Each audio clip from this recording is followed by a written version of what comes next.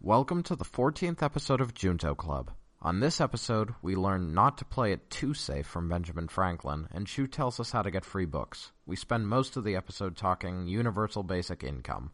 There's lots of Matt rants. For any questions, comments, or if you'd like to rant on something important to you, email juntoclubpodcast@gmail.com. This is Junto Club.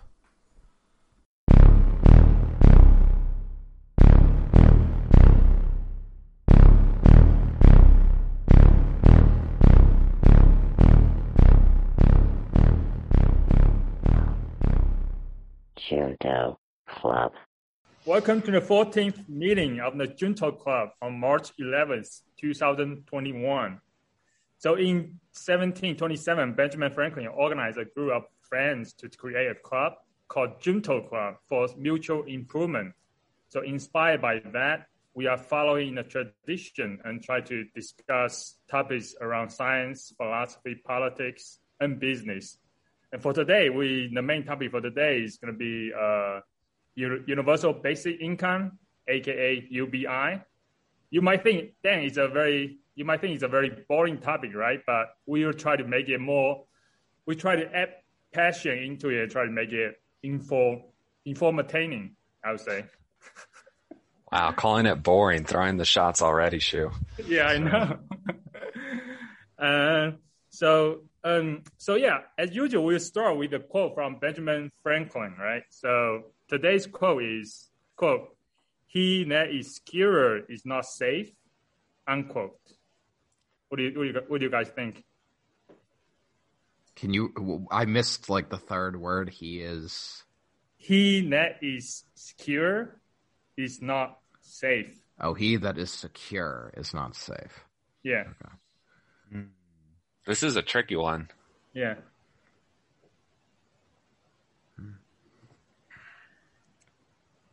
Did they perhaps use the words secure and safe differently? Is possible. Well, I would almost think like it would make more sense to me is like the other way around, right? Almost like he was not safe is secure. He that is safe is secure? Well, okay, hold on. So the quote is, "He who is secure is not safe." Is not safe. Okay. No, okay. I the way I said it the second time is wrong. So it doesn't make sense to me that way. But I think what he's getting at, like, is what I was thinking if you reverse them, which is basically that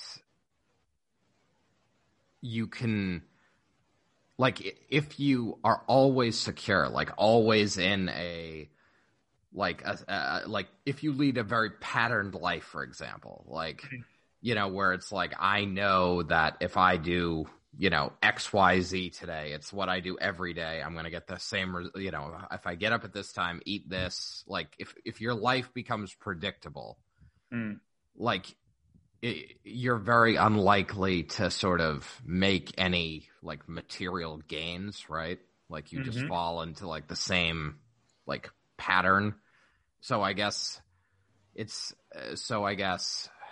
one, you could take safety very literally. Like if you're like in a very patterned routine, you're very easy to figure out, very easy to take advantage of, right? Like, I mean, that's literally like what serial killers do. They study like if they're like looking for a victim, it's like this person goes for a jog every day. That's when I abduct them. Like, so, I mean, so that's one view of safety. But I think even beyond that, it's like you don't like grow if you get like, you don't, if safe is viewed as growth, then you're never going to be safe. Like you're never going to grow if you are like always in that patterned routine. I don't know if I've ever heard of safety and like growth as being like described as equivalent though. Yeah, no, that's fair. I mean, it's, you know, you took a shot. Yeah. I can't come up with anything better, but this feels like quite the stretch. Do you have any more context about this, Shu? Oh, no. It's from his, it's called Paul Richards Almanac. It's just his quotes. So I think my interpretation. So Matt, do you have any more thoughts on that? No. This sounds like you're inside the box thinking to me, Shu. To me, I think it's more about a sense of security, right? A lot of people try to seek a sense of security. I mean, I think it's almost like similar to, I think my second part of his interpretation was similar. And I think feel like if you are in sense of security, right, you are not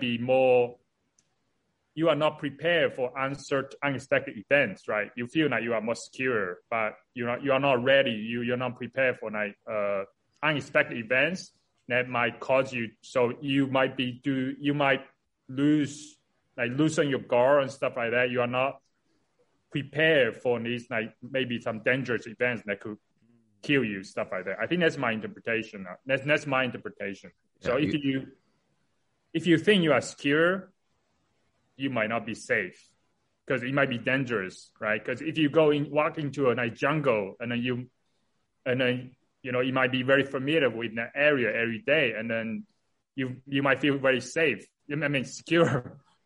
Sometimes a tiger might jump out and kill you, right? That makes some sense. I like that interpretation. I've heard of something similar called like the illusion of safety, where sometimes with machines or equipment, they'll add like a moderate safety feature, right? Which in a very literal sense does make it safer, but it's not perfect by any means. Mm-hmm. But it actually increases accidents because what happens is people stop treating it carefully because they think it's secure because of, these features, devices. So they stop treating it with care and it actually becomes less safe, more accidents happen.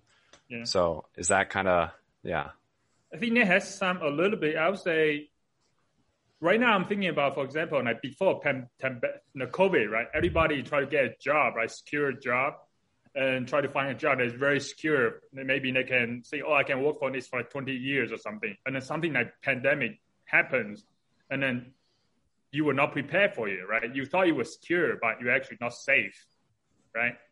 So sometimes, I guess, sometimes the risky path, sometimes if you choose your career, right, sometimes maybe one career you feel that is secure, and the other path might be more risky. Maybe the more risky path is the more safe, secure path, right? So anyway, wow. I mean, I think it comes back to robotics, right? Like, a purely deliberative system or a purely like reactive system probably aren't the ways to go. So like a system that only is always just responding to what's in front of it is not going to be good.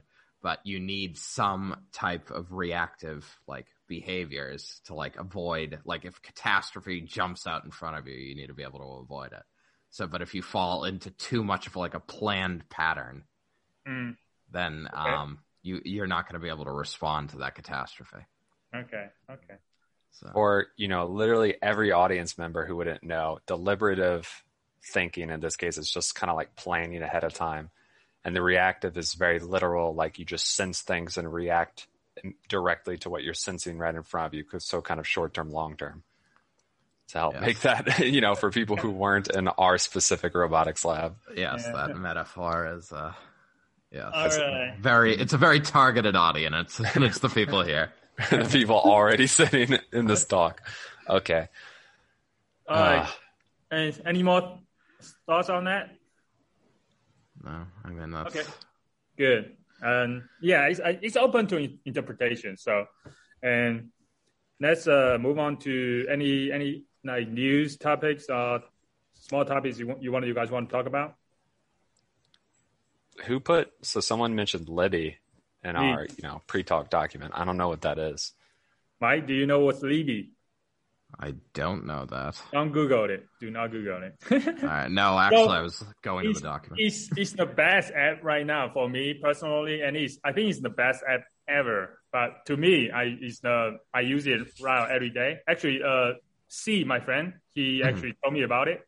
It's an app for library. So basically, like you can check out like library books on your app and just read it on your phone for free, right? Including audiobooks, magazines as well. So you can. So for a long time before this, I've been very big fan of Audible, right? Audible, because I can just like listen to audiobooks on Audible, but it's not free, right? You still have to buy a book, like maybe average like $10 per book, basically, right?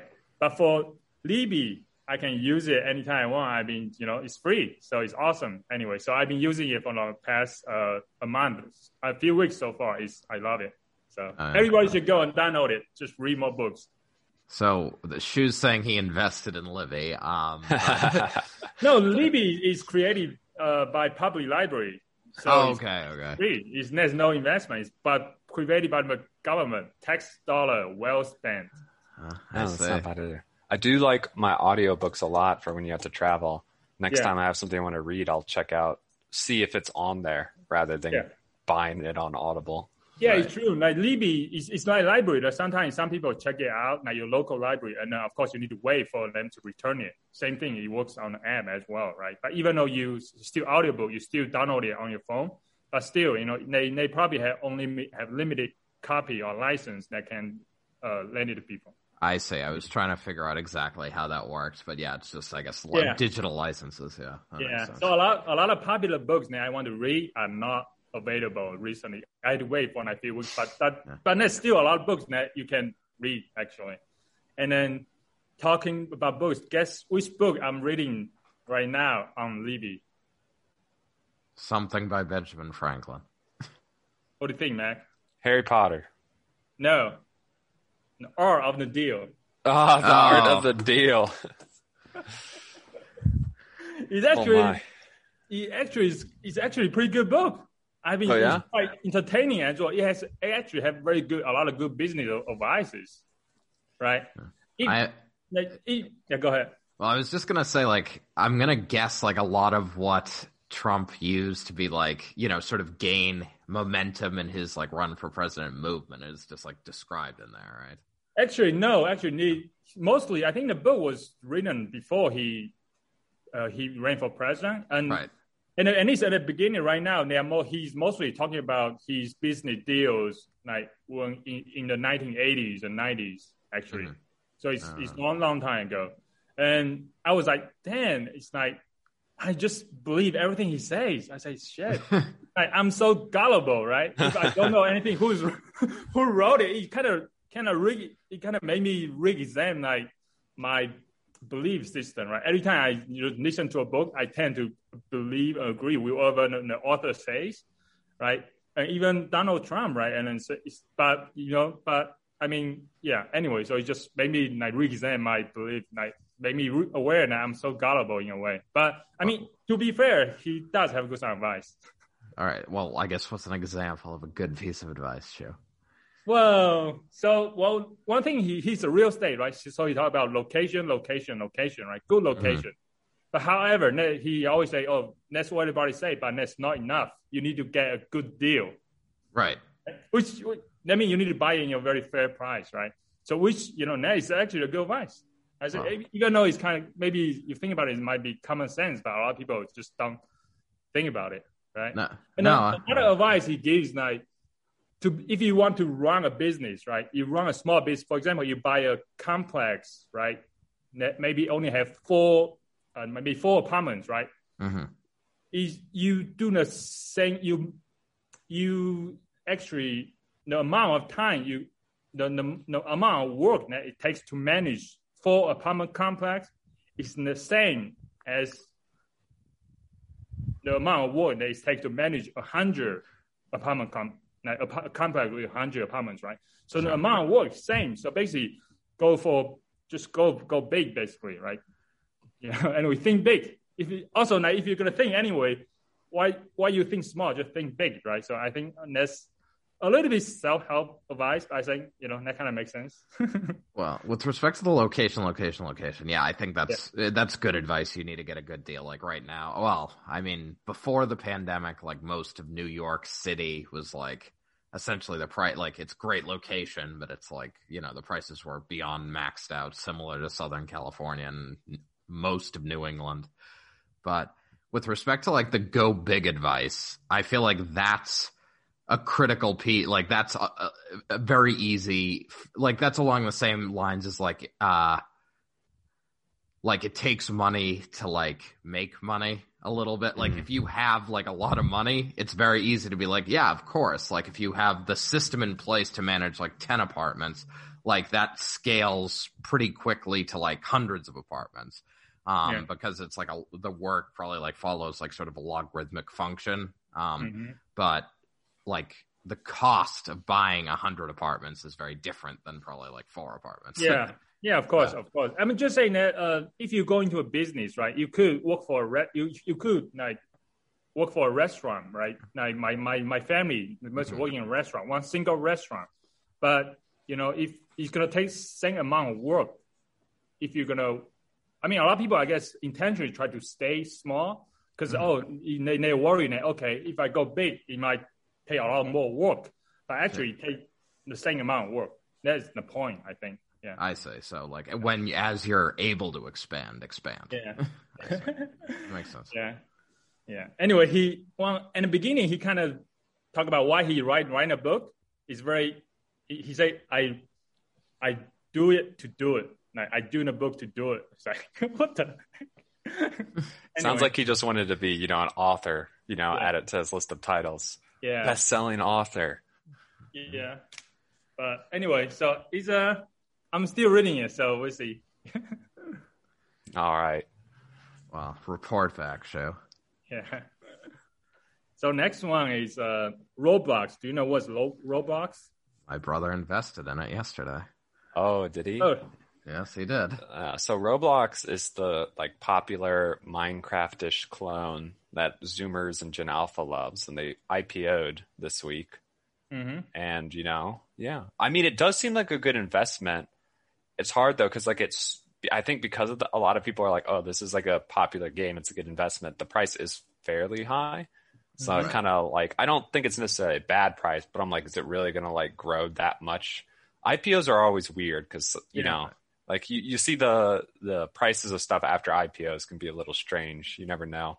Yeah, probably usually you don't want to buy it on the day of the IPO, on the day after. Should wait like maybe a few weeks or a month or few months to see if you want to go in. Right. Well, he told me about it last night, and I was like, yeah. I was really? like, it's the end of the first day. This is as high as it'll be probably for 6 months. So I'm not. I mean, Roblox is specifically designed for kids, right? Right. Mm-hmm. So what does your brother designs like video games for adults? So what does he think about the company though? I mean, the game, is it good? I mean, I guess I don't know that he plays the game a lot, but I think it's just he is interested in gaming at all sort of levels, and he heard they were going public and was aware of the game, so I think he invested basically the second they went public. So okay. So what are they going to do with that money, right? I assume they're raising it for a reason. Are they trying to like make a new game or like some major expansion? Because it's like already an established game, right? Like you wouldn't think they would need that much bulk cash. Well, I think they try to get more users, basically raise the age, right? They try to go for like bigger audience, like more like maybe in the 15 to 16. Right now, I think more like in the range of 9 to 12 years old, right? So they want to go for maybe like older people, yeah. Is that? I mean, are they hoping to do that by going public though, or are they? I mean, they're gonna try to invest, maybe create different games. I don't know. Oh, okay, yeah. That's sort of what I figured. Yeah. Yeah. So, well, no, that's. I mean, I guess. I've never been like a Minecraft or a Roblox player, but I did hear about them going public and their stock going to the roof. So. Yeah. Also, the reason going public is sometimes not because they want to raise more money. It's because they want the investors to cash out, right? They want to reward the early investors. Mm-hmm. A lot of these investors usually want them to go public because so that way they can make a lot of money, basically. Mm. So that is a big push for them to go public as well. Oh, that makes sense. Yeah. Anyway, time for the main topic, universal basic income. All right. I'll shut off my microphone, Matt. So, I'll rant again this week. Like last week, I'll have to be quiet after this for a while. Before we get started, I want to ask, so we've talked about this on our own before. Have I convinced y'all? I know y'all are going to play devil advocate at least a little, but have I convinced y'all that UBI is a good idea? What's your level of support, before we get started? I would say I'm generally speaking, on board. I did read a couple of articles that were mildly convincing the other way, I guess. But I guess I would say generally on board. Mm-hmm. For me, I think I was on board like before, but after I did some research, like reading a lot of articles on the case against it, I think now I'm kind of against it now. All right, well, that's good. That's good. Okay, so let me do the quick summary. So universal basic income, probably the most common idea is essentially the government gives every adult a check for $1,000 a month. Okay, it's called universal. It's universal in that it goes to everyone. It's sort of this basic income level that everyone's guaranteed. So, no one starves in the streets, so to speak. It's I think one of the first people to suggest it was actually Thomas Paine, one of the founding fathers. But it's interesting because there's been a lot of support from like across the political spectrum. I know like Martin Luther King Jr. supported a form of it, and he was kind of critical of capitalism in general a little bit. But then you have like Milton Friedman, who's like a well-known kind of conservative-leaning economist who's also supported it. He also won a Nobel Prize as well, I think. Yeah. And of course, now a lot of like the big tech giants like Elon Musk and Bill Gates and stuff support it these days. And obviously there was Andrew Yang with his presidential primary run, kind of got it to be a much more popular concept. I can be, was it hipster and say I liked UBI before Yang ran for president, but that's a different thing. So, it's a really interesting idea because I think I kind of like the libertarian version where in an ideal world where I can do everything, I would want it to replace all social safety nets except for like a healthcare system. So if you had like a universal healthcare somehow, public option, whatever, single payer details, then everything else could be replaced essentially by UBI. And I like that for the efficiency, the universality, and a lot of other benefits. Like during this last presidential primary, I remember watching some of the people talk, right? And they would list off all the groups that needed help. And, so it'd be like, students and loan debt or homeowners with their mortgages, nurses, teachers, seniors, veterans, children in poor homes. Just the list goes on and on and on. And no matter how good you think government is, like who really thinks that the federal government can really target every specific case and like manage that, right? Like who thinks they can actually create laws at a rapid enough pace to target all these special needs that groups of people have to support them and give them the help that we as a society say, okay, we kind of want to do. It's obviously not possible. So maybe something that's popular at the time might get a bill passed and that's good for a while, but there's going to be tons of people who fall through the cracks essentially. And that's exactly what we see with our social safety net system right now. Tons of people fall through the cracks trying to get through all the bureaucratic loopholes and red tape and stuff. So UBI just makes it universal, makes it smooth and easy. There would be no one falling through the cracks. So that's my quick summary. I guess I'll let Shu's Revan to ask questions and dig into this. So, but that's like a basic, what I like about it, what it is. So first of all, by definition, so clear some definition. What does universal mean actually? Universal basic income, but what does universal mean? It's just generally it means every adult gets it. So it doesn't matter how rich you are. So this is we can go into this a little bit because like Milton Friedman supported something called a negative income tax, which is it's kind of different, but it's actually the same. So universal basic income, usually you give everyone a check, but then you have more taxes to kind of weigh off, right? Because you need to get the money from somewhere. We're not just printing free money. So richer people will get the check anyway, but then they pay it off in taxes. So Milton Friedman supported something called a negative income tax, which is where, there's some level of income where you don't pay income tax, right? And if you make that much or less, you pay none right now. But he's like, well, we'll just make it negative such that, if you pay less than that, you actually get money from the government at tax time rather than paying it. So you pay less than that. Or if you make below a certain level, you actually get money from the government. Exactly. So your tax goes negatives, like it gets reversed. Yeah. And if doing this, you can create a baseline guarantee if everyone gets at least this much level, right? Which is the negative tax for someone who makes no income. But if you actually work it out, they're mathematically the same. Like a UBI with a tax and a negative income tax are the same thing. So there are just some details about how you administer it. I like UBI just because it's simpler. You just give everyone a check and you worry about sort of squaring up with people who have a lot of money at tax time, right? Negative income tax, you avoid having to give these checks out to get it back later. But, if someone loses their job, then they need to try to file and say like, hey, I was making money and not getting this, but now I need to get this, so there's more complications involved. So, yeah, go ahead. So anyway, so that's what I mean by universal. Yeah. Everyone gets the check, but it's important to know that rich people actually don't make money. They are net payers in the system. So it is a redistribution of money and wealth from the people who make more and have more to the people who have less. So does it have to be universal, like as you say, by definition? No. Actually, this goes with the last example really well. The negative income tax is explicitly not universal in the sense that only people who would make less than this basic sum level get the checks. But again, what's important to know is these are implementation details.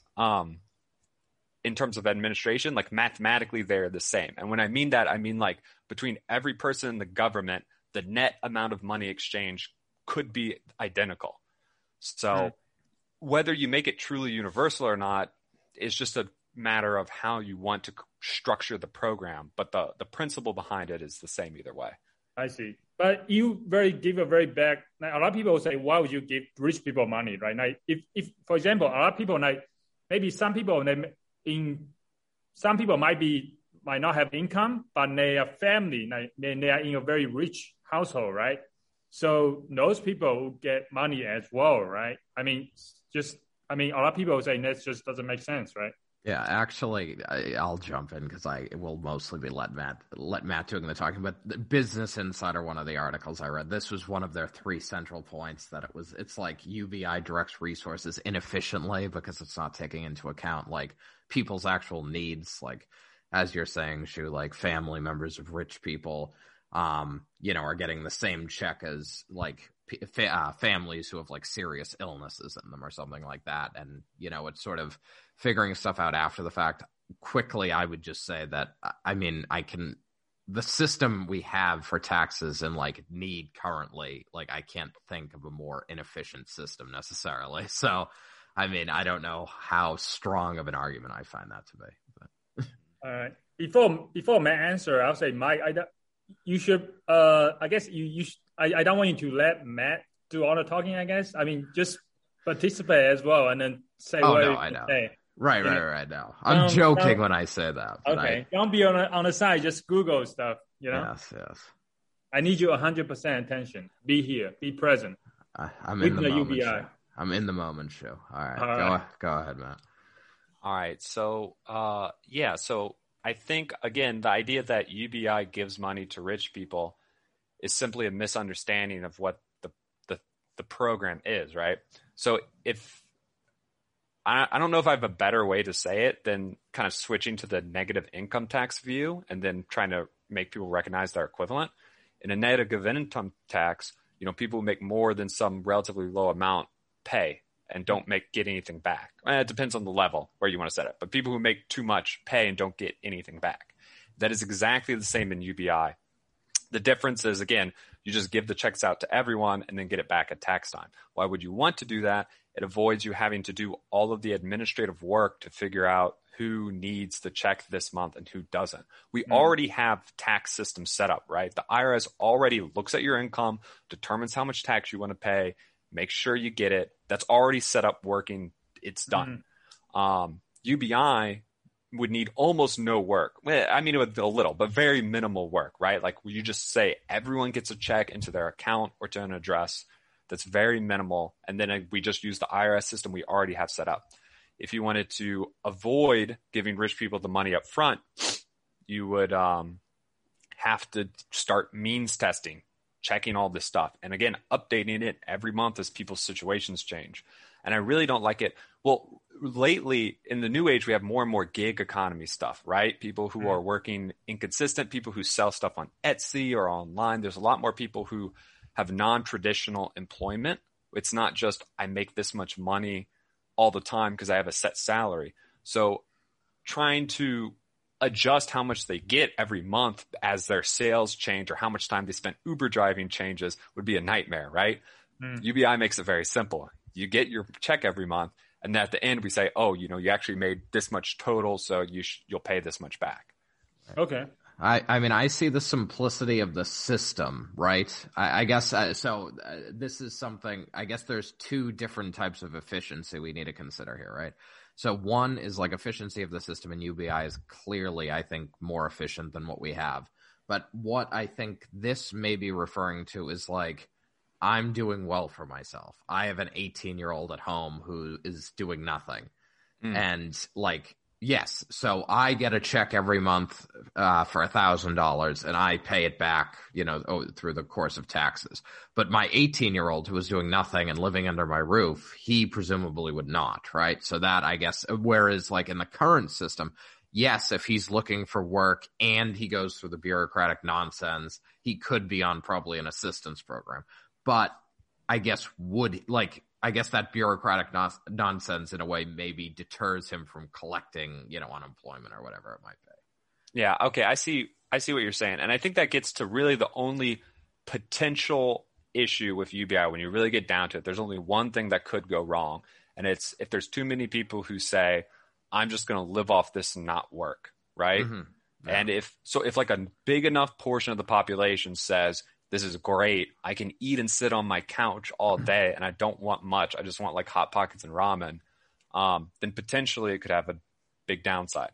So what do we know about that? Well, there's been a lot of UBI tests done and none of them have indicated that at all. But it's hard because as much as it's easy to be like, look at this data, but they were all obviously short. Like the people in it knew it was temporary, right? They might be like, oh, you get this for 5 years, but they know eventually it's going to end. So is it really the same as true universal forever? We can't say, right? Because we can't really say for sure until we actually do it that there's no chance people doing it. What I would remark on that is, it probably has a lot to do with how much you're giving exactly. So if we really did find like too many people were going out of work, just not working, we weren't having enough labor to keep society going, it's an easy number to tune, right? You reduce the check, you increase the incentive to work to make more money on top of it, you get more people back into the labor force. And I mean, so one potential answer to how big the check should be is as high as possible while still keeping the economy running smoothly, right? Like, I mean, I don't really see a value in making people have to grind for life if we've become productive enough as a society that it's not necessary. So, in a very technocentric ideal, like, oh, if we could just change it to whatever we wanted without having to worry about the political issues, it's like we make it as high as we can while still keeping the economy going well. So, I mean, interesting you brought out like people might be discouraged to work, right? But I think I'll come back to that later. But before that, I try to understand that before that, since you say universal, it doesn't have to be universal. Can we rename it to Asian basic income since it's, proposed by Yang? I guess. I don't know if that'd be as good of a name, honestly. I think it might cause some confusion amongst many people, many voters. True. Okay, all right. So what is the goal of UBI? What is the problem you try to solve? So capitalism is fantastic at creating wealth, but it doesn't really care about how it's distributed. It does not do much to make sure it's distributed evenly or smoothly. Mm-hmm. So I think what UBI does is it kind of sets a baseline for everyone. I've heard it described as capitalism where you don't start from zero. And to be fair, most people don't start from zero because most people have support from their families and that helps them out anyway, but not everyone does. So it's sort of just, it's a way that the government can alleviate the most acute distress of the poor, and it can make a baseline that everyone can sort of start from regardless of their family situation or how they were raised and stuff. Mm-hmm. So it's just a way to improve society in general. I mean, we already have a lot of social safety nets, right? Mm-hmm. So like, unless you think we should, I mean, there's some people who are like, yeah, we should get rid of those and let poor people and children die in the streets, go back to orphans, starving, begging for bread, right? But most people don't think like that. Most people are like social safety nets are good. So if you agree with that premise, then this is just a better way to do them. So the goal is almost distribution of wealth. So it's kind of, you try to narrow another way of looking at it is inequality, income inequality. Is that what you try to address? That's not the core. I wouldn't say that's like the core thing it's trying to address, but it does address that, right? It is fundamentally a redistribution from the wealthy to the poor. So it does help that. And we do have a really growing income inequality, right? So that is a problem. I don't think this alone is the ultimate solution to that, but it definitely would help. It obviously would be a major impact. Yeah. But I thought that's what you were talking about. You were talking about the capitalism doesn't care about how wealth are distributed, right? Yeah. So you want to help people get started. That's kind of, I thought that's just sound to me similar to income inequality. You try to make it less unequal. Mm-hmm. Okay. I mean, it is, like I said, I'm not disagreeing with you. I'm not sure. Okay. I guess it's detail. We don't need to get into that. Yeah, that might just be a little semantics about the wording there, but yeah. I think we're in agreement here. So yeah, go ahead, Mike. Yeah, well, no, I was just gonna say that I mean, I think there's like often when like, I guess, redistribution of wealth comes up, like it's a touchy subject because it's like you're taking, the wealth of, the 1% or whatever, and like you're taking huge chunks of that to like make the society more equal. This is, I think, what Matt's envisioning with this is more giving people like a basic, like essentially enough money to survive on every month, but not like we want everyone to be equal here. Yeah, that's a good point, right? This is not socialism askew. We're going to seize the factories and guillotine the rich or anything like that, right? It's a tax. You're going to pay for it with taxes, and it's going to be enough to, let people survive. But it's not going to, if you built a business and became rich because of it, there's not going to be the government kicking in the door to take your business from you, right? You're going to pay a tax like you do anyway now. We're just, maybe a little more, but it's probably going to be used more effectively anyway. So, it's a win-win. So, okay. So let's get into some of the issues, I guess. I think we talked about already. You were talking about work, right? I mean, potentially this would discourage you work, right? Which means you reduce the productivity of the country, which in turn reduce the GDP, right? And then I think previously we talked about 1 billion American. Actually, we need more people in the country, right? Because we need more people to work, right? To be more productive. So I mean, we already have a shortage of workers, right? So why do we want to discourage people to work with UBI? Do we have a shortage of workers? Yeah, that's not something I'm aware of. So like trucker driver, we have a shortage of truck drivers to deliver the stuff, right? So we already have in that area. I know there's a supply chain. It's already a big problem with truck drivers, right? Well, so I mean, there's plenty of people. Well, especially in the last year, there's been plenty of unemployment. My opinion is often industries will say we have a shortage of workers, and what they mean is we don't want to pay or train people more, and we can't find workers who are willing to like already had experience and were willing to take this job for the low price, right? Like this is market forces tell me that there and the knowledge that there are plenty of people looking for jobs tells me there are workers available and the company's not doing a good enough job.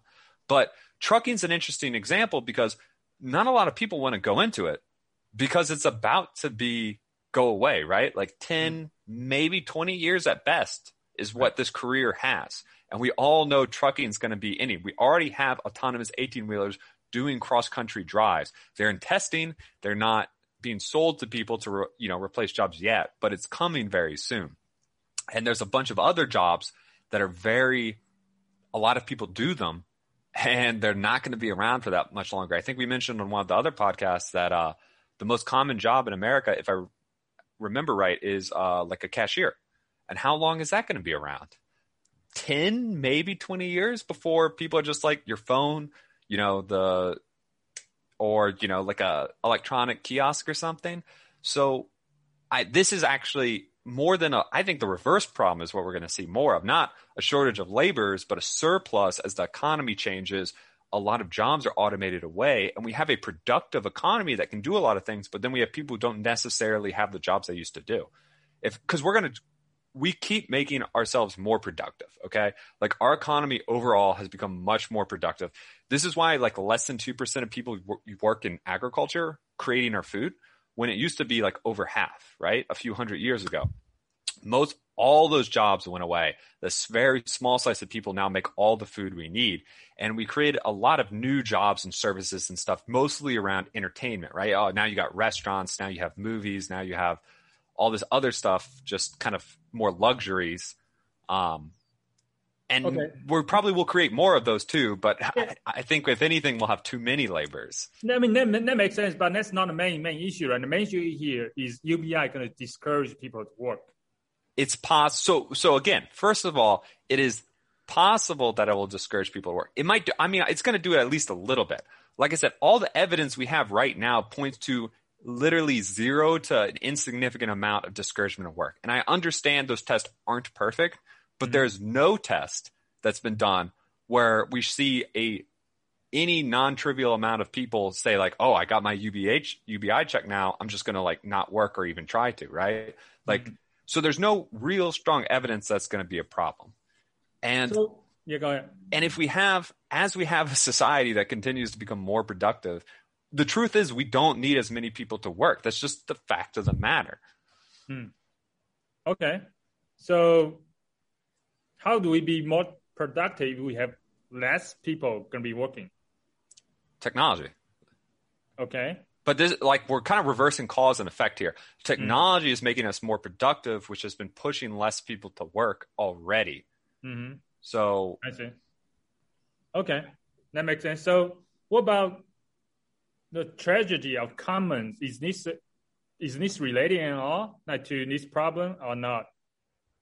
This kind of just remind me of the tragedy of commons, right? So yeah, the tragedy of the commons is when like a common resource is abused, because any individual kind of is better off by like over utilizing something and then kind of ruins it for everyone, sort of thing.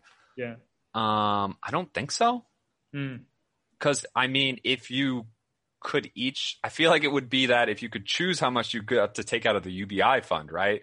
Like that was up to your choice, that would come into play. But obviously that's not how anyone would set it up. Well, yeah, go ahead, Mike. Well, I mean, I guess I'm just thinking about, so we have a situation here where, I mean, there are going to be some people who, I guess are content not working. But I guess part of what she was getting at is with or part of what the discussion was getting at is with automation, we're going to have a situation where we do have a surplus of unemployed, and some of those people are going to be, I guess, unwillingly unemployed.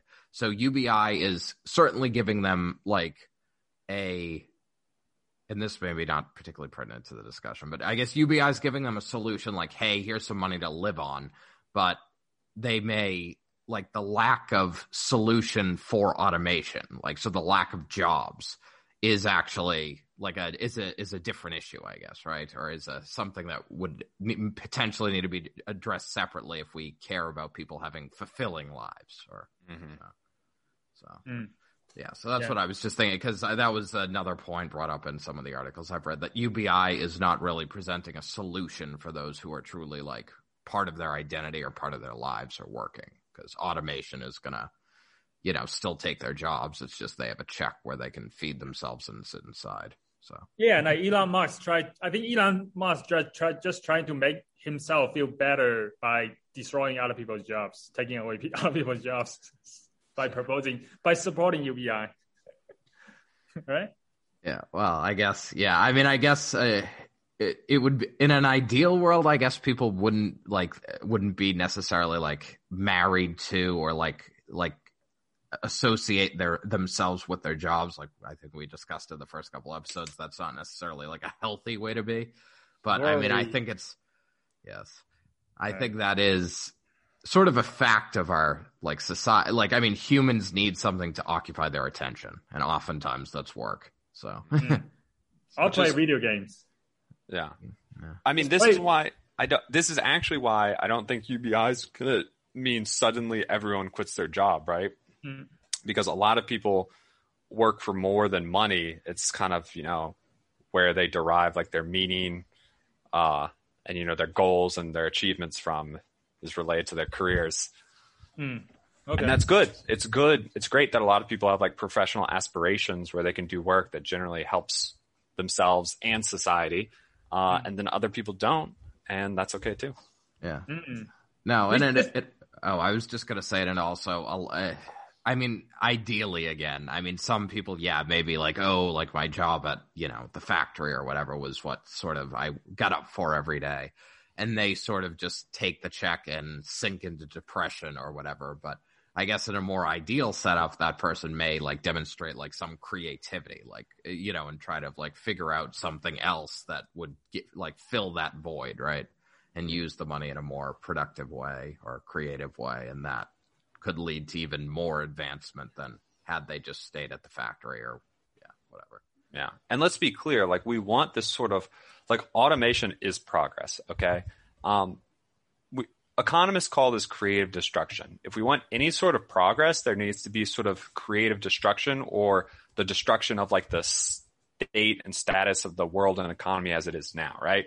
So you can't have, this more productive, efficient future without getting rid of the jobs that we have now. I mean, went back to the Luddites, getting mad when their sewing machines in factories first replaced people hand sewing clothes. But because of that, clothes are really cheap and easily available to everyone rather than being expensive and poor people, struggling to literally have clothes without holes on them.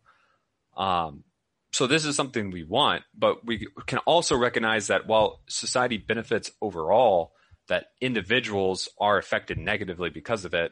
And again, Mike's exactly right. UBI isn't a full, complete solution to how to deal with their problems when you're the one whose your industry's automated away. Technology has made it obsolete, but it is part of the solution in that it says you're not going to have to worry about starving to death. You're going to be able to keep your kids fed.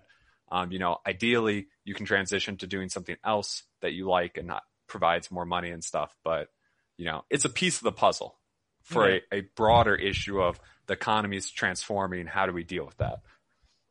Is in the right piece on the puzzle? Yes. Okay. Easiest question you asked the whole time. All right. Is that the right piece? Okay. So the other question, isn't it socialism though? No. Why not? Okay. So socialism is generally, it's defined a lot of ways, but the main one is worker control and ownership of the means of production. Nothing in UBI involves giving the means of production or just business ownership in general to the workers. Mm-hmm. Okay. Gotcha. Yeah. So it's another way to put it is it's no more socialism than any of those social safety nets we have right now, right? So, if welfare currently doesn't make us socialist, UBI doesn't either.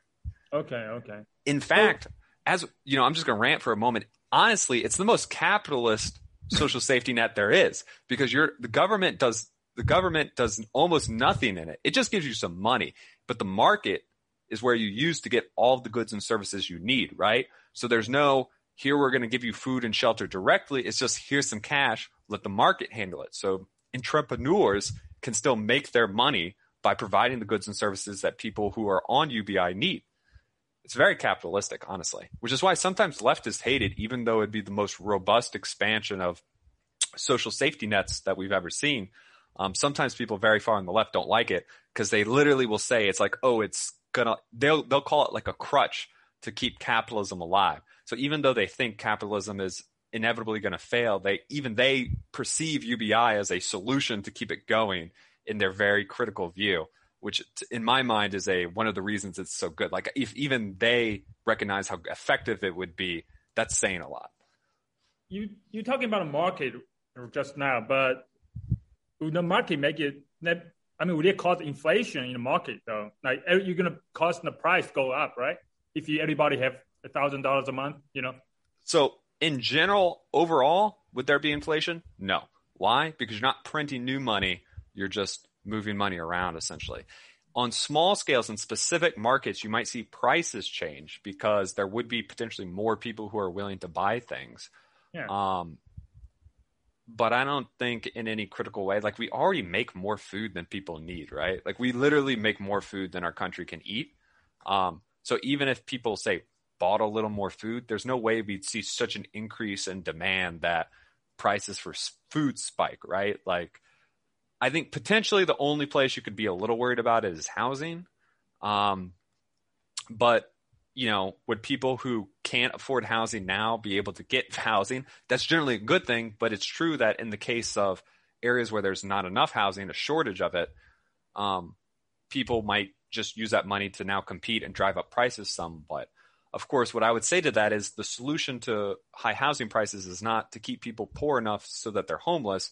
We need to build enough housing. Yeah. But besides for housing in very specific scenarios, I really don't see that as a realistic problem. All right. Here's another stupid question. You're saying that people are just moving money around. What do you mean? Like government just not printing new money, but they're moving money around?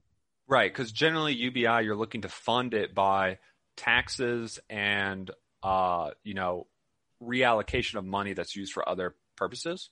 And even sometimes you kind of assume there's going to be some economic growth associated with it. So the idea is, I mean, it depends on the policy specifics of how it's implemented. But in general, you're not just printing a bunch of new money to do this. You're taking taxes and other money.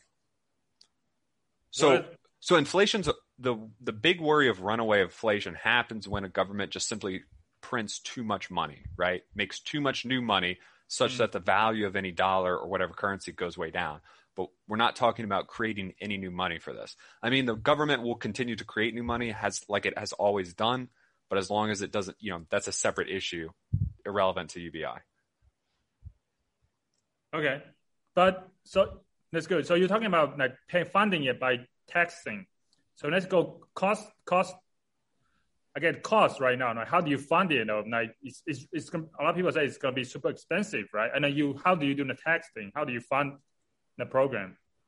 I mean, so there's a lot of different options. The ones I like would be a VAT, a value-added tax, which is kind of like a universal sales tax, and then a land value tax would be the two taxes I like. I like consumption-based taxes. Okay, so when you have things like on taxes on income, capital gains, stuff like that, they're tricky and more complicated to administer. They're more easily avoided. A consumption tax is pretty much undodgeable, right? Like, okay, you're Mr. Ritchie who made a bunch of money, right? There's no offshore account you can do to hide it. You can't donate things away to reduce your like how much tax you have to pay. Like if you have a consumption tax, when you want to spend your money to do anything, right?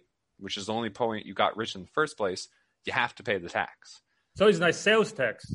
Yeah, a VAT is very similar to a sales tax. Most European countries have a VAT. It works very well over there. It's just an efficient, effective tax, which is why I think it's a good idea. A land value tax, similar. It's very efficient. Well, before we go to the land tax, I guess, is that so consumption tax, is it the same thing as the value added tax you were talking about? Yeah, a value added tax is a type of consumption tax. So it's a tax you pay when like you try to consume a good or service. But the problem with that is, I guess, like right now, we 7-8% sales tax, right? But to do UBI, we might have to go. I mean, I think some people argue it might go. We might have to tax it like 18, 20, or even 20, 25% tax, sales tax, right? Do you think that's a problem? That sounds a little high to me, but I mean, is it a problem? I mean, potentially it could go that high, right? Mm-hmm. If we need to fund it. Yeah, well, this is I'll just say this is the one point that sort of leaned me toward the other side a little bit, is just the alleged expense of it. Because I guess what I found was that it's saying that in order to pay $10,000 to every adult for a year, so that's under $1,000 a month realistically, it would be roughly 75% of the federal government's 2018 revenues. Mm-hmm. Yeah. So, I mean, that's pretty substantial, I guess, because you would essentially have to scrap. I mean, like scrapping every social safety net program, they said would only cover about 1/5 of that cost. So. No, yeah, you would need new taxes. You could take a large portion of the federal budget potentially, and then you would want some new taxes on top of that. there is a cost, right? And I guess it's a question of it's a cost if it's worth it. Yeah, I mean, another problem in the consumption tax is if the sales tax is too high, I mean, it might discourage people from spending, right? Which you might get into a vicious downward spiral. Right? Well, I mean, that's true, but on the flip side, everyone has a little more money especially before you've paid it all, the UBI off via spending on paying into this tax. You now have more money, so I think in some ways it's a bit of a wash, right? Maybe. Okay. All right. I think So yeah, let's go into the land tax. What's that? Oh, land value tax. Okay. I mean, it's kind of like a property tax. The big thing about a land value tax is you don't care about what's built on it. You just based on the price of the land. This really doesn't have anything specific to do with UBI. It's just a good idea in terms of tax because it incentivizes the right thing, which is, this is going to get off topic, but to be off topic for a moment, let's say you have a house in a city, right? Right now, if you built a dense apartment building on that lot instead of a single family house, you'd pay a lot more in property tax because the value of your property is higher. Yeah. But a land value tax basically says, no, that's dumb. If anything, we would want the big apartment building because it more better utilizes the land. So you only tax by the value of the land itself, and you incentivize land to be fully utilized. You're not penalized for making something more productive, essentially, by having to pay for a higher tax. There's two purposes of taxes: to raise money and to incentivize the behavior you want. Okay. So first of all, you just want money from the government. And the second of all, you say, well, as long as we need to get money, can we do that in a way that incentivizes the economic activity and decisions that, make society better overall? So land value tax is a good way to do the second one in particular, but it doesn't have anything to do with UBI specifically. So why it's do you just like you it? asked me, how would I fund for it? Sorry, what? Oh, you would fund it using land value tax? I would. Yeah, well, that's one of the taxes I think is good. I guess probably, maybe not, because I don't know if the federal government would want to implement the land value tax. That might be more like a state or local thing. It sounds to me, I feel like property tax would make more money local. on the government, right? Yeah. So if you do land value tax, you get a lot of less money, right? Well, you can adjust them so you make the same amount of money, right? It's just the difference is, you're just changing who pays more. Okay. So the idea is basically go through using tax to fund the UBI. The tax. Do we lose Mac? We may have lost Matt. That you're potentially replacing a good chunk, and then there's also some. Hold on, Matt. We lost you for we lost you for a second. Oh, I see. My internet connection is unstable. This has never happened. Can you hear me now? We can hear you fine now. Yeah. Okay. Sorry. So the bulk of it you'd pay for with a new tax. A good chunk you could pay for by taking money from other services and stuff, and then a chunk could come back as in terms of investment and growth potential. Because like when you pay for things like roads and schools with taxes, that gets the government more money in net, right? Like when you educate people, they're more productive, and then down the line, they end up paying way more back than you spent on that. So it's sort of like an investment.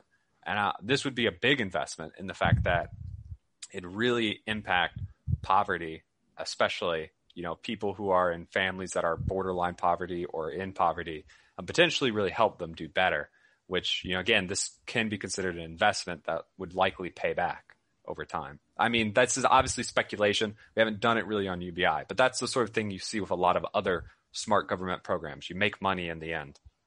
So since you're talking about investment, so let's put on the investor's hat, right? So investment means you want to put in a where has give you the most return, right?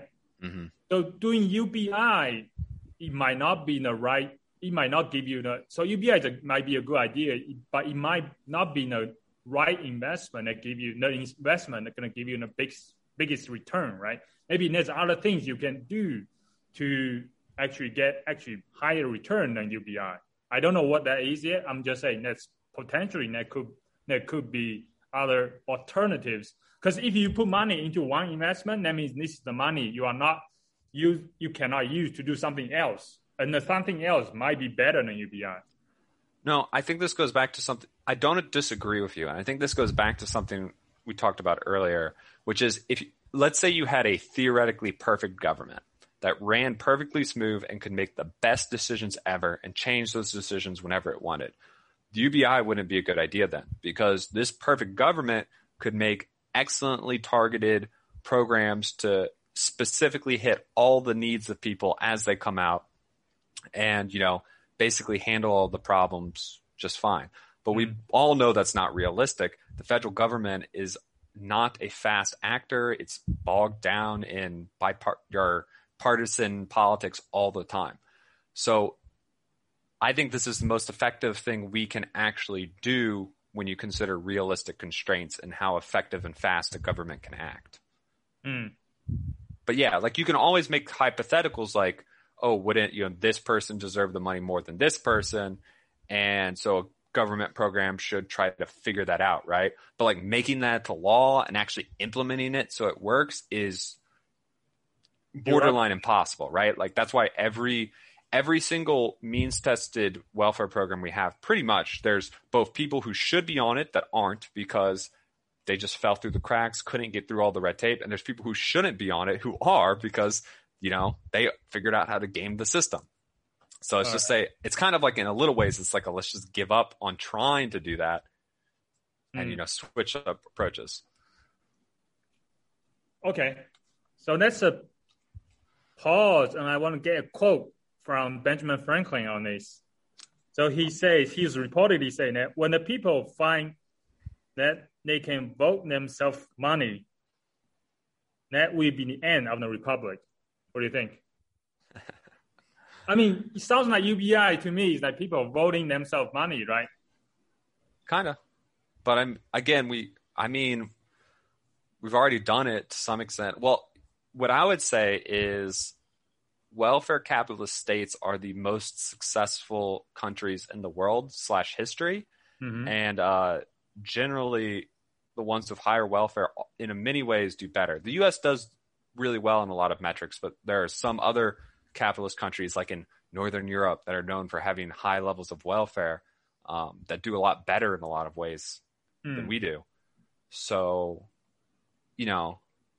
maybe it was it's a legitimate concern, right? But and it's an understandable intuition, but the evidence we have so far doesn't pan out that that's actually a problem. Okay. So I think that makes sense. However, the interesting thing for me is you did not question this quote. Oh, I didn't make the assumption that it was a real quote. Were you lying to me? No, it was someone online. I think they kind of float like someone say, "Oh, this is a quote from Benjamin Franklin." I think, but I think most of people say, "Oh, it's not actually from Benjamin Franklin." Like Benjamin Franklin did not say that. But however, it kind of makes it. But the quote, did raise the issue. Kind of makes sense, right? It kind of makes, oh, does that mean people is voting for money, right, themselves, right? So. I mean, even though it's a fake quote, potentially a fake quote from Benjamin Franklin, but the issue is kind of reasonable, right? Yeah. I mean, I think this is one of the reasons it's good we have a republic and not a direct democracy. Like if you had to put the details of a UBI program on a ballot and told everyone to vote and how it should be implemented, I don't think it would work out that well. But, I think we can probably trust the people to actually craft an intelligent bill to get voted on. I think that's more reasonable, right?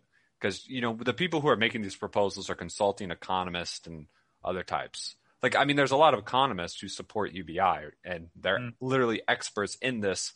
And they would be weighing in when you're trying to construct the program. It's not like you just let regular Americans determine how it's funded, right? Because if you have direct, there have been problems with that in local areas where they put things on direct ballots and people vote for more services and lower taxes. And it's like, yeah, you can vote for that, but that doesn't actually work out. Yeah. So I guess Andrew Yang would be a very good test, right? So if he ever wins the presidency, that means people actually vote themselves money, right? If he never wins, that means people actually don't do it. I guess. He's going to be mayor of New York first, right? Yeah. He's running for mayor right now for New York. That's right. If he wins New York City mayor and does a good job, maybe that's the stepping stone. It works so well for de Blasio. Maybe he'll be a senator after that for like one term then. Who knows? We'll see. He's still youngish. He's got lots of time. Yeah, true. Maybe he can be the governor first if Cuomo resigns. That's right. All right. Do you have any other questions to come at me? Of course. So I want to go back to the discouraging of work a little bit. It's about incentives, right? So any system you design, incentives is what works, right? If you do anything else, it doesn't work, right? And then like handout, as I think some people say, incentives work, but handouts doesn't, right? You're giving up people just free money, people are going to take it granted. But if you design a system that actually like has properly the right incentive, people will do the right thing that you want them to do. But UBI doesn't have the right incentive in there, right? So I agree with you in broad speak that incentives are important. What I think you're missing is that UBI actually improves the incentives that we have in our social safety net right now. A huge amount of programs have something called a welfare trap, which is where at some point, if you make like a little more money, you start qualifying for less and you're worse off net in terms of how much you get because you end up paying more in tax and making less in benefits. And even sometimes politicians are pretty smart and they say, oh, let's make it so every $2 you make, you get $1 less of this program, right? So there's no welfare trap here. But if that's one program, so let's say you're like a single mom and you qualify for a few things, right? Like food stamps and some child credit or something, blah, blah, blah. And they each do something like that. When you make $1 and they each remove 50 cents of benefits, 3 things, now you're still net down. So we have these complicated welfare traps all over our system. So UBI gets rid of that. So there's never a real disincentive to work. You're always going to gain as much from the money you get, essentially, as you would otherwise. Okay. You're right that you don't have the incentive of I need to work or I will literally starve to death. But I think the vast majority of people, I think, want to live with a little more money than UBI would provide. So they still would have that incentive to work. Okay. Just moving up zero from like actual zero. Yeah. Say it again, Mike. So it's moving up, so the least essentially you can make right now is in theory $0.00. Like you could make nothing, but now it's moving that like floor, like the absolute floor up.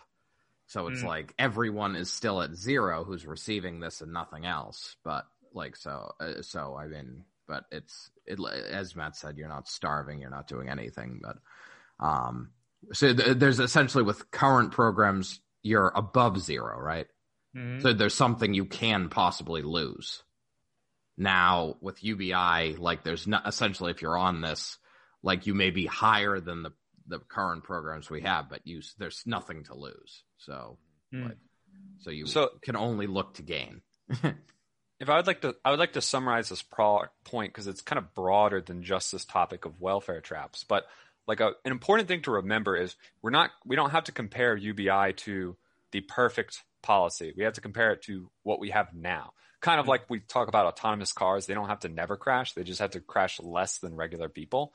So when you compare it to what we have now, suddenly the bar gets way lower and you're like, oh yeah, this can improve things even if it's not flawless. Okay. All right. That's good. Another question. Isn't it better to teach someone, and we all know saying, right? Is it better to teach someone to fish than give them fish? UBI sounds like to me just give someone fish instead of teaching them how to fish, right? Yeah, but if you want to teach someone how to fish, you have to give them a fishing rod, right? Yeah. So they need something to start. That's what UBI is in this analogy. It's that baseline, like what you got to have to start your fishing business. You need a fishing rod or maybe a little bait, a hook. Yeah. How are you going to teach someone to fish if they literally have nothing and you say, I can't give you anything? You got to teach yourself how to fish. Okay. Boom. Analogy destroyed. That's pretty good. That's pretty good. However, I mean, for example, the money, I feel like sometimes the government, I feel like the UBI might be could be maybe a lazy solution to the real problem of wealth, right? Creation. So if we don't implement UBI, maybe the money is better spent investment by teaching people how to generate wealth themselves, right?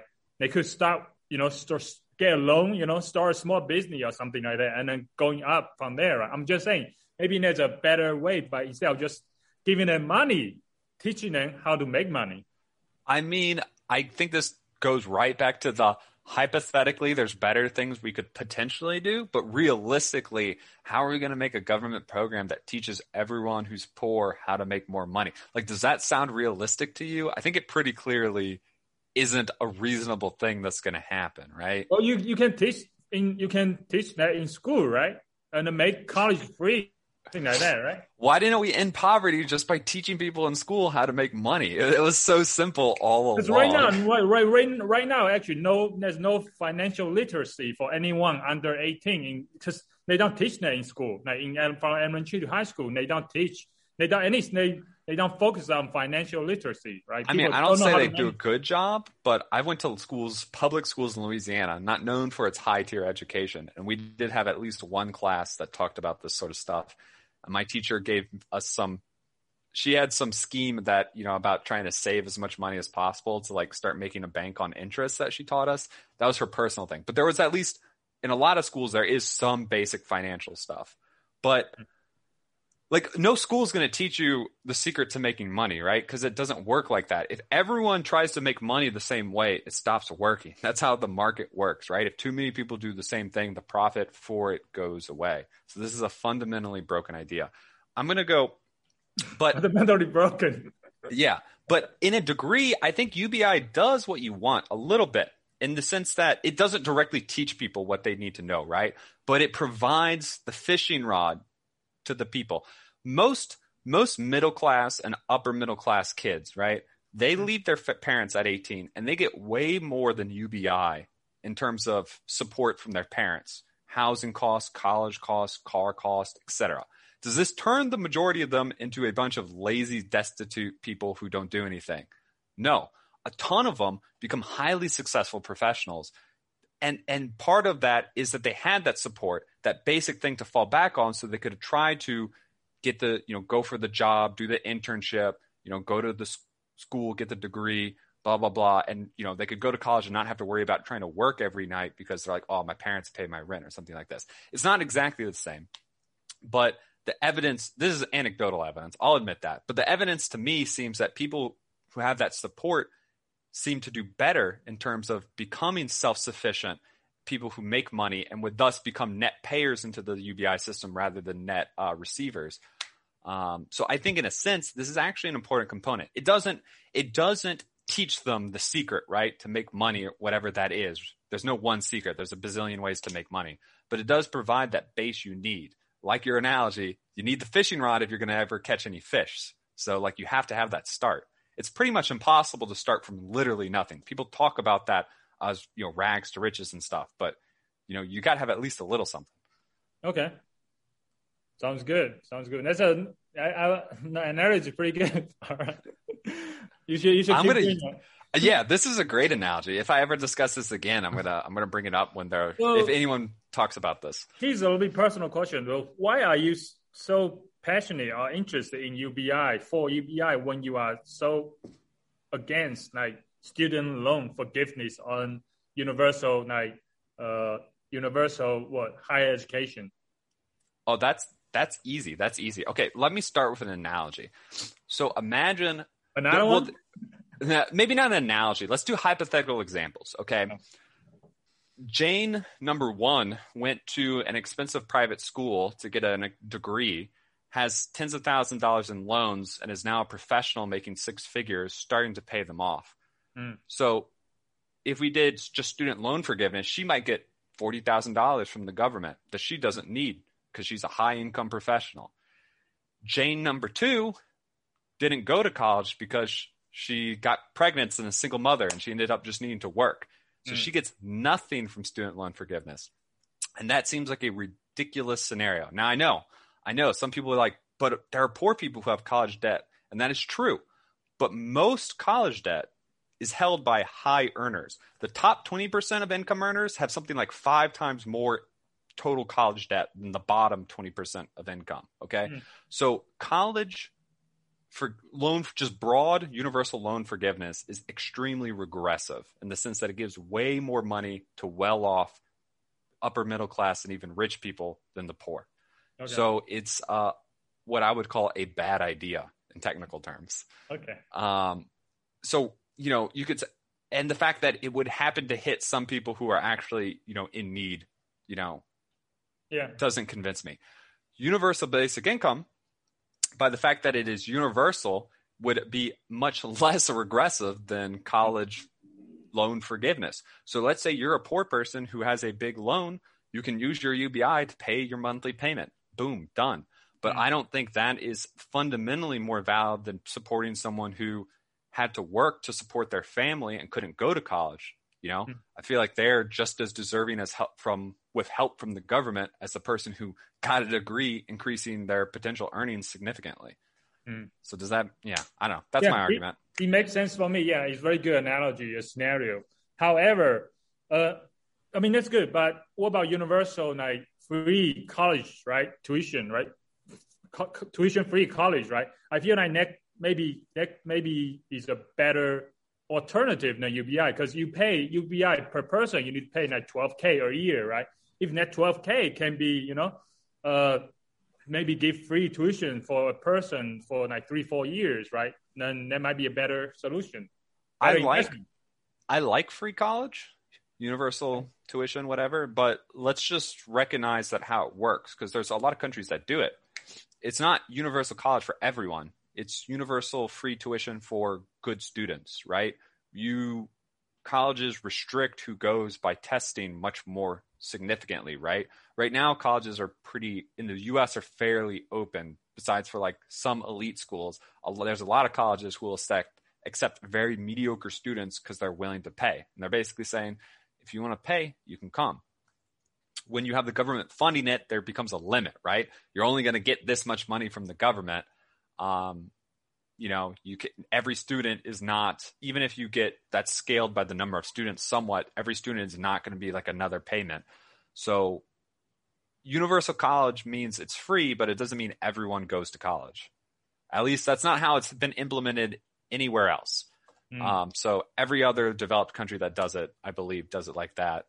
Someone email us if that's wrong. But so that's not a solution. So that's not like a general solution. Is it a good thing? Maybe. Is that some broad solution to the problems of the economy transitioning and other things? No. Okay. It just like compare. It's implementation. You were talking about implementation of that right now, right? But implementation, UBI could be implemented very poorly too, right? But just theoretically, let's say it's the perfect education, free college education system. Don't you think that is a better solution than the universal college higher education is better than universal basic income? Well, see, I'm not like saying it's a bad implementation. I think the perfect universal college education would not have every single person go. I think the perfect system would let good students go and bad students wouldn't. Why not? Just let everybody go to college. Because a lot of people shouldn't. They're just not, like, they don't really study. It's just kind of like a degree that even if they graduate, it's just sort of like a piece of paper, right? Like, in an ideal perfect system, the people who go are the ones who are actually motivated to actually learn, not just get a degree because you have to have this piece of paper, even though it's totally irrelevant to what you're doing, which is largely the system we have now. So many people go that it's kind of like you have to have it, even if it doesn't matter. Like, it didn't really you didn't gain anything from spending all that time and money. You don't, people, if they choose not going to college, that's fine, right? But anybody who wants to go can go for free, right? That's the idea. Okay. So, again, I would still say that's not how it works anywhere else. But even if you did do that, I don't think that addresses all the problems that UBI does? Because, like, I mean, so, you know, let's say, you know, you're poor and you lose your job. Anyone over the age of 22. Yeah. Are you supposed to just, like, be like, ah, shit, like, I lost my job and I don't have any money. Now go to college? Like, does Universal College also give you a dorm and a meal plan? Does that mean you get 4 years where the government takes care of you? And then, like, after that, you're, like, on the street. And if you didn't get a good job after college, like, you starve to death? Like, how does it work? I would say just tuition free, right? Tuition free. Yeah. Okay. So the problem with someone not having money to eat is still there. Okay. Which UBI solves. I mean, they can get a part-time job or something like that, right? But the tuition... Can they? Ideally. Yeah. I mean, I'm saying that to me is more like teaching someone to fish, right? Instead of giving them a fishing rod, you're giving them maybe a boat or something, right? I don't know. Or maybe a really, really good, or maybe a fish net, right? You free college tuition, you're basically giving them a fishing net instead of fishing rod, you know? Well, I feel like college is like the fishing lesson, right?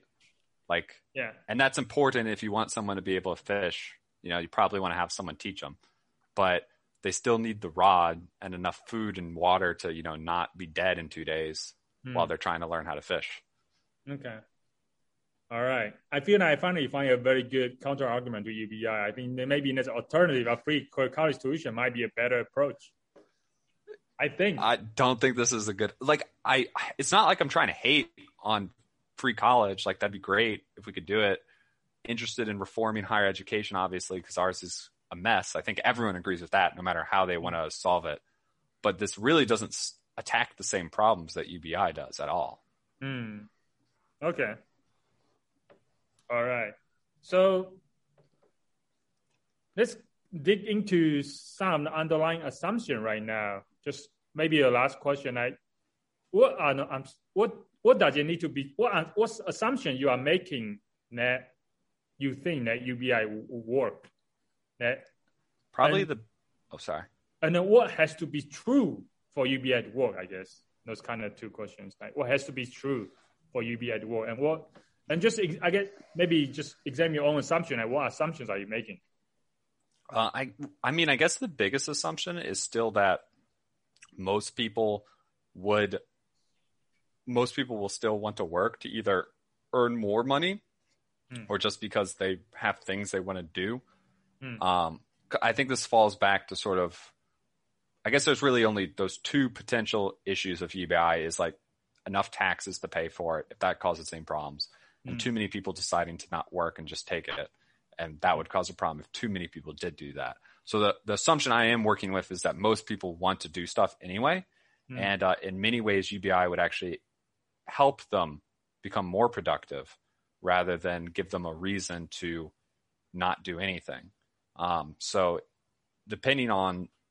I don't think in net, I don't think we'd lose much. We might even gain overall productivity, because if 3% of people just stop working, but then 30% of people become more productive because they had more resources they needed, you know, that's probably going to be an overall gain.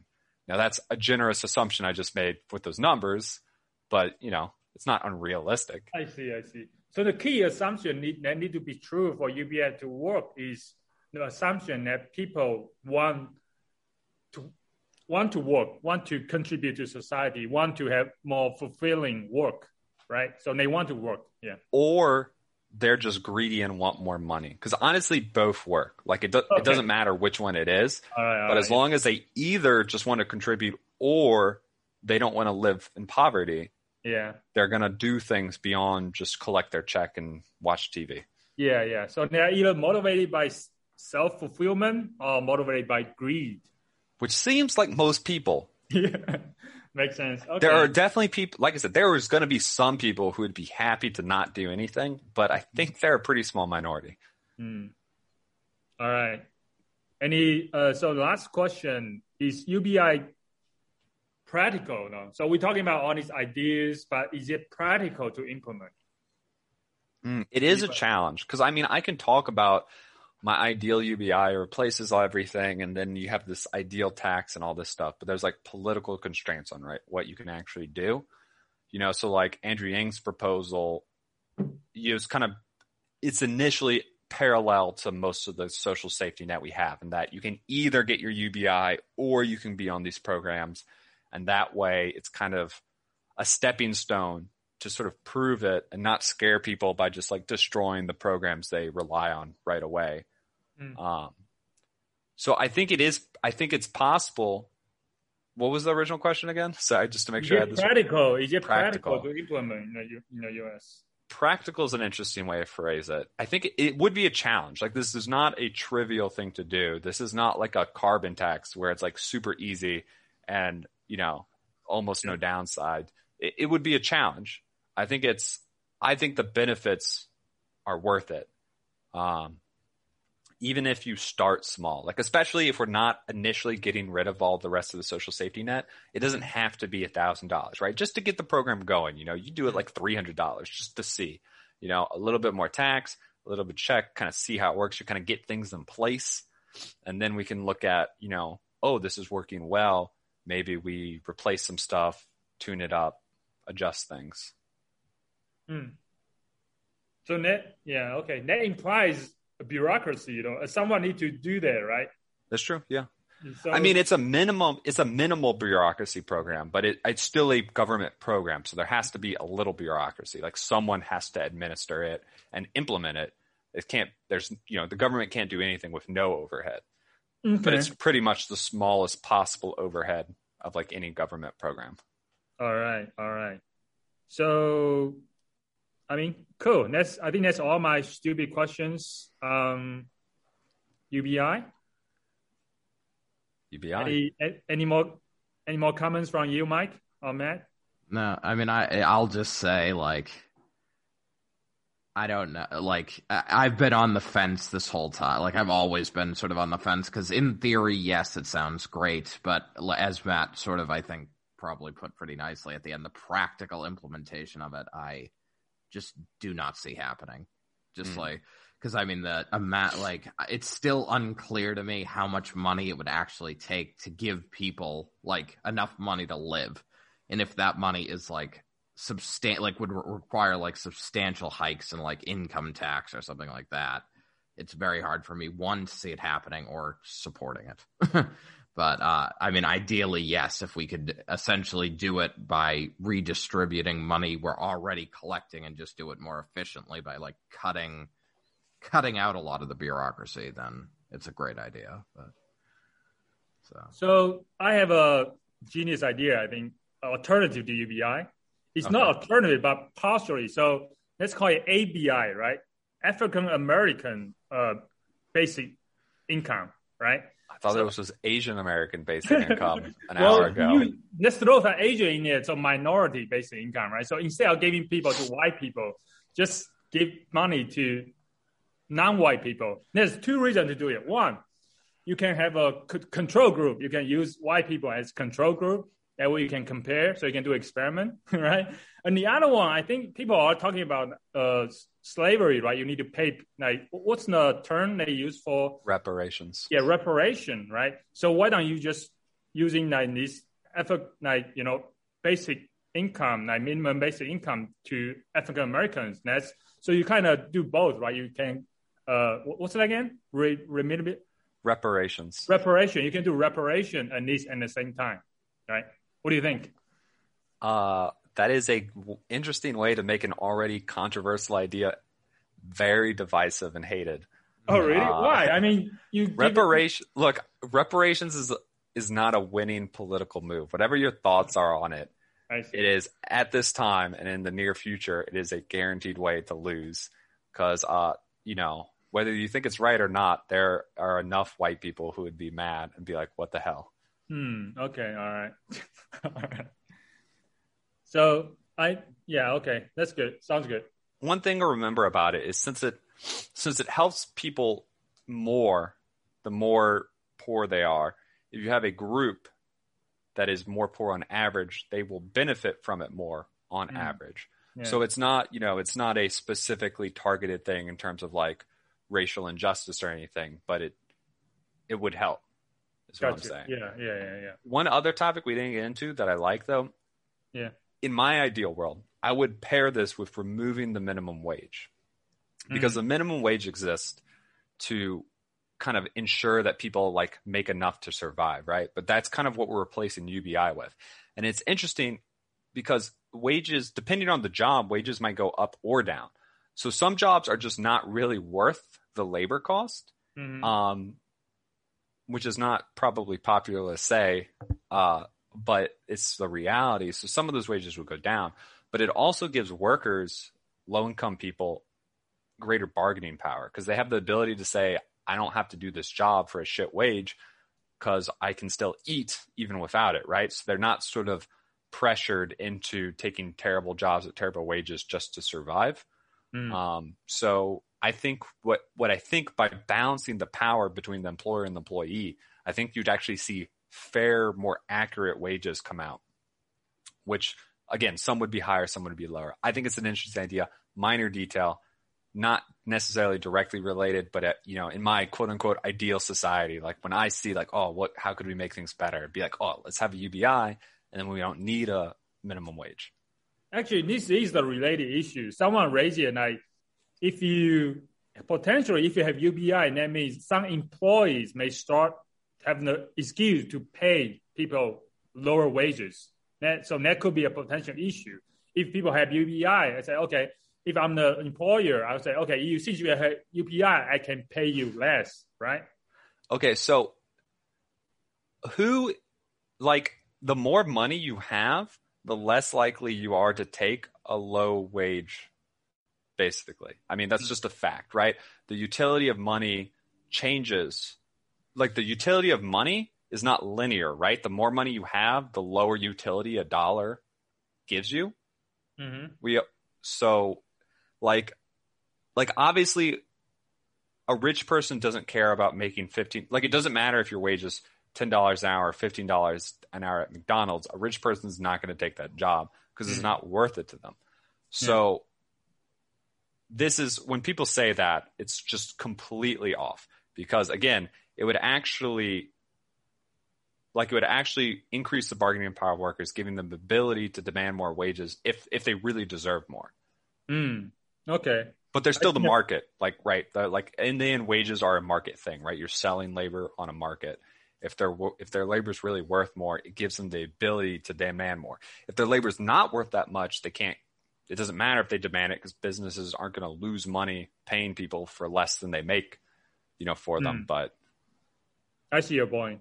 I guess potentially, since UBI might have a potential to discourage work, that means less people will be working, and maybe that will force people to raise their wages anyway. It would. All right. Possibly. It all depends. If there's a job people are pretty comfortable doing and they want to, maybe people would still do it anyway and say, get my UBI check and the small salary. But it all depends. It really just depends on what the people want, right? Like if there's people who are willing to do that job for some amount of money. Okay. Sounds good. And I guess to summarize, so basically UBI is trying to address the issue of wealth distribution. Am I right? It's one thing. I guess. All right. And then, or maybe inequality in the wealth income. But is UBI the right piece of puzzle? That is the ultimate question, right? Anyway. Was there anything else in these articles, Mike? So I think the two big fair challenges are not enough people working and funding it. Was there anything else that no, I mean, those were really the two that, specifically the funding it aspect. It's like, I pay enough in taxes. Yeah, this wouldn't benefit you directly. I mean, I think it would improve society overall, which in the long term would benefit you in the same way that public roads and schools benefit society much more than the taxes you pay into them. Right. But those are the two biggest issues that I see out there on articles. But however, I think personally, for me, I would say is instead of looking at yes or no, we also is this the right thing or no, it's not a right thing. But we also need to look at alternatives, right?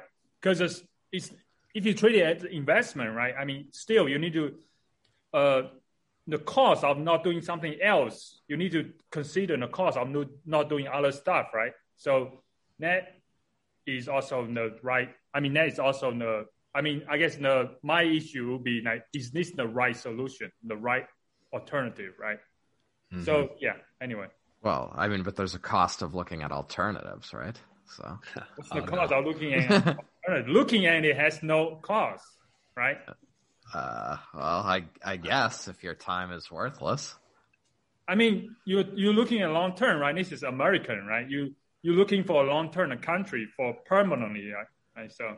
Well, I think there's a trade-off between greedy solutions and, optimal solutions. Like, there's probably somewhere in between that's optimal, right? Based on time and value. Well, I mean, if you're looking at America, the time is long, right? So you should spend some time before you make that decision, right? No, we've been waiting 250 years since Thomas Paine brought it up. We've spent enough time. All right. Okay. All right. I think that's pretty good for today. All right. That's my UBI rant. Was there any other topics or things you wanted to bring up, Stu? No, I think that's pretty good. Actually, you covered pretty much everything. And I mean, all the questions I have, the concerns. I think you gave me some new ideas, I guess. And also, something to think about. So. Yeah. All right. We'll see. Honestly, I think it's very likely, like in the long term, I think people are going to see this like in 40 years. If we don't have it already, I think it's going to be like coming. Now, how long, we'll see, but I think it's almost inevitable. Okay. I mean, I liked your idea of having like starting slow, essentially, like having, like a couple $100 a month and then like slowly ramping it up. And it's just the only thing that scared me and like me doing research about it is them being like, yeah, like if we cut every program that we already have, that's like 1/5 of the cost for like $1,000 a month. And it's like $1,000 a month is not going to be nearly enough for people who are like on those other programs. And then so I think it would create a little bit of a mess. So I think if we ramp it up slowly, and don't see because I don't know, at least some of the articles made it sound like it was going to be like, like taxes on everything would just be through the roof and it would just barely cover it. So, I mean, I was thinking like $1,000 a month could be done just by reallocating like money we were already getting. And then I was like, oh yeah, I'm all for that. But, and obviously there may be people who are like, handicapped or whatever, who may need more, or there may need to be like some consideration paid for like, hey, like my family's like full of people who are handicapped and can't work. Like, how do we deal with those cases? Yeah, I think like it might be nice to basically say there's like 2 levels, right? Whether the general level and the we don't expect you to work level. So, I mean, there's already people, if you're disabled or retired, you get money, right? Through different programs, Social Security and stuff. So a way you could replace Social Security, which is extremely costly, and say, oh, you get UBI, but it's 1.5 times the regular amount, right? Something like that. Numbers, tweak them, but basically say the difference is you're not supposed to work, so we're giving you more than just enough to survive. It's that plus some so that you don't have to, can be more comfortable. And then the people who are on the normal level, it's like, hey, look, we're giving you the basics to survive, but we want you to go out and work so you're not getting as much. Yeah, no, that's fair. Yeah, you can't take away Social Security, right? Anything you already gave to people, you cannot take it away, right? That's just wishful thinking, right? I mean, you have to frame it as you changing. I don't know. Fine. If you're for the 1.5, if you're over 65, we put Social Security on the UBI check and we make them feel better, right? Like it doesn't really matter. We're just, in the end, they are being sent a check of money from the government. We're just trying to structure the program to be smoother. Having one cohesive thing is simpler, smoother, more efficient than the dozens of programs we have now. So going a little bit personal, because for me, I would say personally, I like the idea of UBI, but it's thinking in terms of the country-wise, I'm not sure if it's the best approach. But talking a little bit personal, because right now, actually, as you guys know, I'm not actually working, so I'm not making any income. And I try to find like, what do I want to actually do and what job should I go for. So that's why, I started like doing this podcast and exploring other podcasts as well. So those are actually, I'm almost like try to explore, right, as an experiment, right? But I'm not getting any income to sustain that.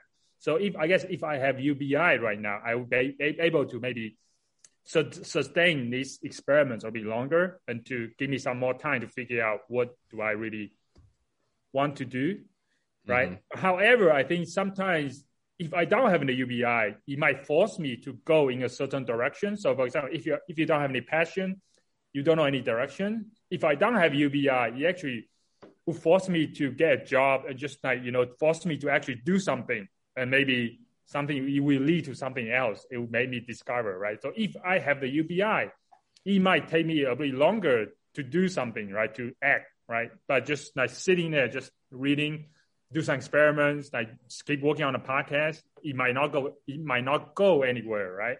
So, I mean, this is just a little bit personal struggles now I'm thinking in terms of UBI, right? It could be good, it could be bad. But without UBI, it might be good as well because it might force me to do something else. Yeah. An interesting analogy might be thinking of it a bit like a parent raising like a kid, right? You want to provide some support for them, but you don't want to just give them everything they could possibly want without requiring them to do any work, any chores, anything, right? Like with everything in life, there's a balance.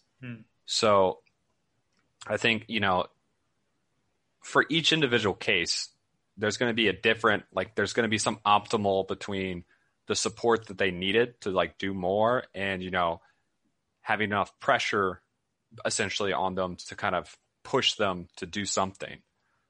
And the reality is different people are going to fall at different levels. What would be best for one person isn't going to be the best for another person. What I do think though is that UBI would be better for the vast majority of people than what we have now in terms of not providing them so much that there's no pressure to do anything, but providing more support for a lot of people who don't have it. Okay. That's another way to frame the whole thing. Yeah. Mm-hmm. But you're right. There's a balance. Yeah. Oh. Sounds good. I think that actually I learned quite a lot from your answers as well. So yeah. So this is the end. And also, I guess, last word, check out Libby, everybody. Read more books. Educate yourself. Junto Club.